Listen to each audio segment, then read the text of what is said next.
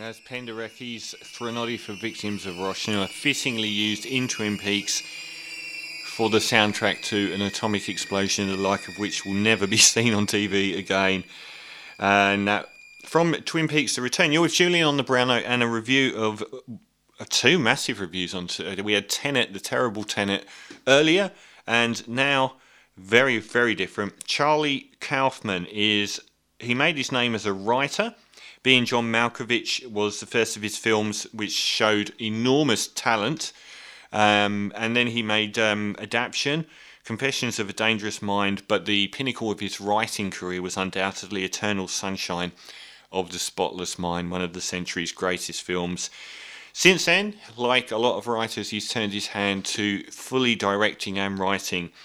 I'm ashamed to say I haven't seen one of his directorial efforts so far, even to the extent of not being able to pronounce Synecdoche, New York. So I have a good laugh at that because I've got no idea how that word's pronounced. From 2008, Anomalisa, an animated, I believe, film. Didn't see either of these films, but I have seen the brand new third film as a director from Charlie Kaufman called I'm Thinking of Ending Things, released in the cinema, but only a tiny fraction of showings. But mainly released on Netflix over the weekend just gone. I think it came out on the 4th or the 5th of September. And it's from a book of the same name by Ian Reid. It stars Jesse Plemons from Breaking Bad fame, who is the perennial most scary man. Honestly, every time I've seen him in a film, he's been a potential serial killer. He isn't here.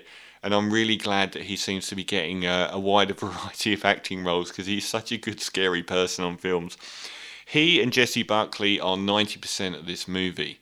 And the movie begins with her alone in her house. She's an Irish actress, a new Irish actress, Jessie Buckley. Buckley, saying, I'm thinking of ending things. And she's talking about her 6-week relationship with her boyfriend, Jesse Plemons. And they're going on a journey to meet his parents, which has stirred up a lot of emotion in her because obviously that's the next stage to take in a relationship. So it suddenly becomes more pressing how she feels and the flaws she finds in him and what she's going to do. The opening half an hour of this film are her and him in a car in a very uncomfortable scenario where I felt him in one of those situations where you're with your girlfriend and there's not really anything you can say that will make this tension leave the air. You want everything to be great, but it's this horrible, intense, claustrophobic, prickly feeling. It's an awful scene. Goes on for half an hour as they're driving out to the farm where his parents are from, interspersed with cuts of a janitor in a school by himself or occasionally with school children. And along the way, they have a really deep and meaningful conversation, philosophically conversational, all the way through the film about life, the universe and everything, interspersed with her having her own reveries and internal monologues about similar things, about relationships. Primarily the crux of this film is about human relationships and disappointment with our own life. That is basically what this film is about. Once we get to the farm, things start to get a bit odd. Up until then, it's been a very ordinary but very high-minded, talky film about life, the universe and everything. But once they reach the parents, who are Toni Collette and David Thewlis, two fantastic actors, are the parents. They're very sort of forward and very sort of in your face, a little bit, not annoyingly so, but it's obvious that Jesse Plemons is very embarrassed by them. And Jessie Buckley's character is doing her best to be nice to them and is less embarrassed. It's a dynamic familiar to all, as is the dynamic in the half-hour-long car journey to meet them. But what then happens is a fragmenting of being. Throughout this film, there are subtle changes to characters in what they're wearing from one shot to the next.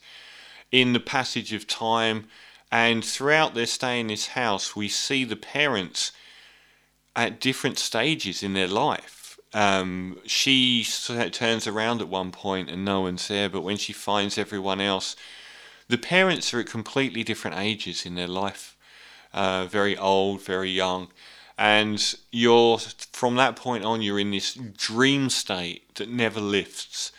And you become part of this psychological exercise where you're seeing people at various points in their lives, and where the actual realities of scenarios falls away in importance because certain things exist as tropes throughout your life. There's a trope of the dog shaking its wet fur that happens over and over, apparently never stopping. But there are the rest of the film, you are half in this dream reality, or fully in a dream reality, where you're inside Jessie Buckley's head and the characters are on shifting sands around her.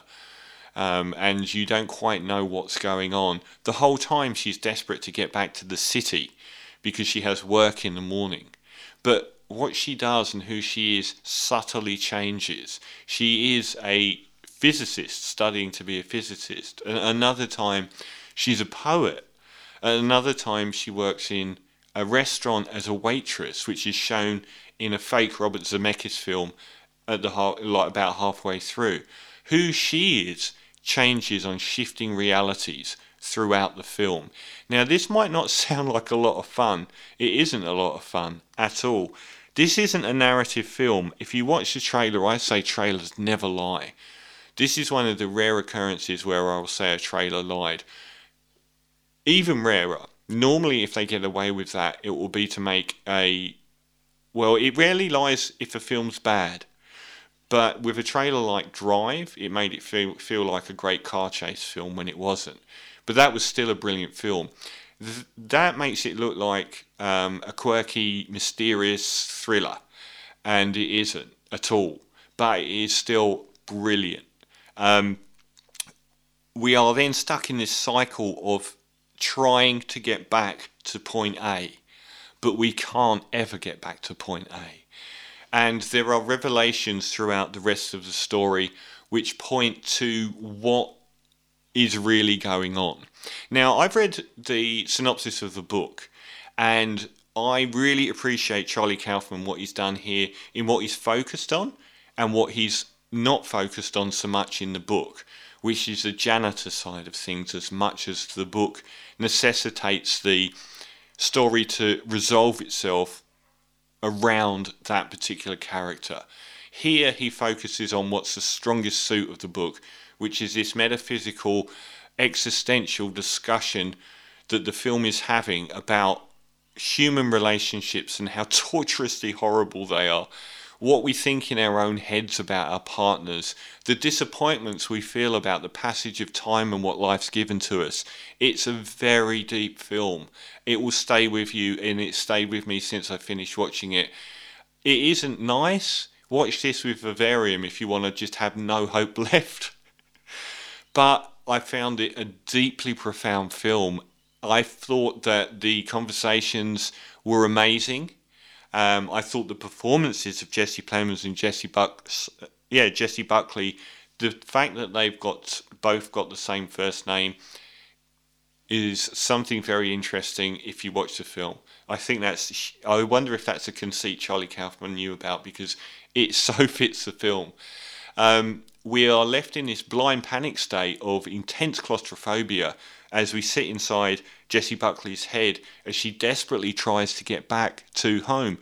As a film, it reminded me of the last episode of Twin Peaks: The Return, where the characters themselves changed and moved away from who we knew they are. And I'd rarely ever seen that attempted, where Agent Cooper, who we'd known and loved since the very first ever Twin Peaks, was slipping into being a different version of himself. The characters here continually change and evolve into different versions of themselves, including the parents, but also the two lead characters. It's really Jessie Buckley's film, but both her and Jesse Plemons give awards-worthy performances in very difficult terrain. And you end up, if you go into this film knowing it's a meditation on being, and not looking for any sort of plot contrivance to get you out at the end, which I did, you'll enjoy this film much more than if you're looking... You're going to get to the end and it won't have made sense on that plot level. And accept that before you watch it. because that's not what it's trying to make sense on. It's trying to make sense out of life. And I thought it made incredibly profound assumptions. I mean, the whole idea of this girlfriend, this perfect girlfriend, being a different person throughout the film, that was very powerful and dodgy. And I thought that he was right not to focus too much on that, which is in the book, about someone creating, their dream girlfriend. I thought that was wise to focus much more on her head, what was going on. She's a narrator in the book. I found this a moving, profound, lyrical, unusual, unique film experience. I thought that it takes no prisoners. It's not an easy watch, and I wouldn't say that it ever made me happy. It made me quite depressed. And a lot of people don't go to the cinema to be depressed. I didn't find it unreachable. I thought that it was quite clear what was happening when it made its most artistically challenging movements. There's a movement where she reviews a film in the voice of the person who reviewed the film. At one stage, it's even a different actress. And I thought these moments reference cinema from past as well in different films. I thought that this was a masterpiece. I really did appreciate everything about it and everything the director tried to do. Just don't go in there thinking that you're going to get a sci-fi film about bending time, about bending logic, and end up with something that explains it all. Because this is much more about the moments that get you there. And I think that this is my favourite film of the year so far. It's ironic that Tenet also had its own reality and time-bending motifs, and that's the most disappointed I've been by a film this year. But the most impressed I've been is by I'm Thinking of Ending Things. It's my favourite film so far this year. I found it profound, lyrical, depressing, moving, unique, and well acted, beautifully scripted and written, and brave. Brave from the acting, brave from the writing, and I thought that I got a lot more out of this than I would have from any linear plot story. So I'm going to give I'm Thinking of Ending Things 9 out of 10, the first time I've given that to a film this year. And it's not been a great year for movies. It's been a great year for good to great movies, but 9 out of 10's nothing. I think Invisible Man was previously my favourite film of the year, and I gave that an 8.5 out of 10. So my best film of the year so far is Charlie Kaufman's I'm Thinking of Ending Things, 9 out of 10. You're with Julian on the Brown Note, and this from the movie Drive, the second piece, but this is from the original.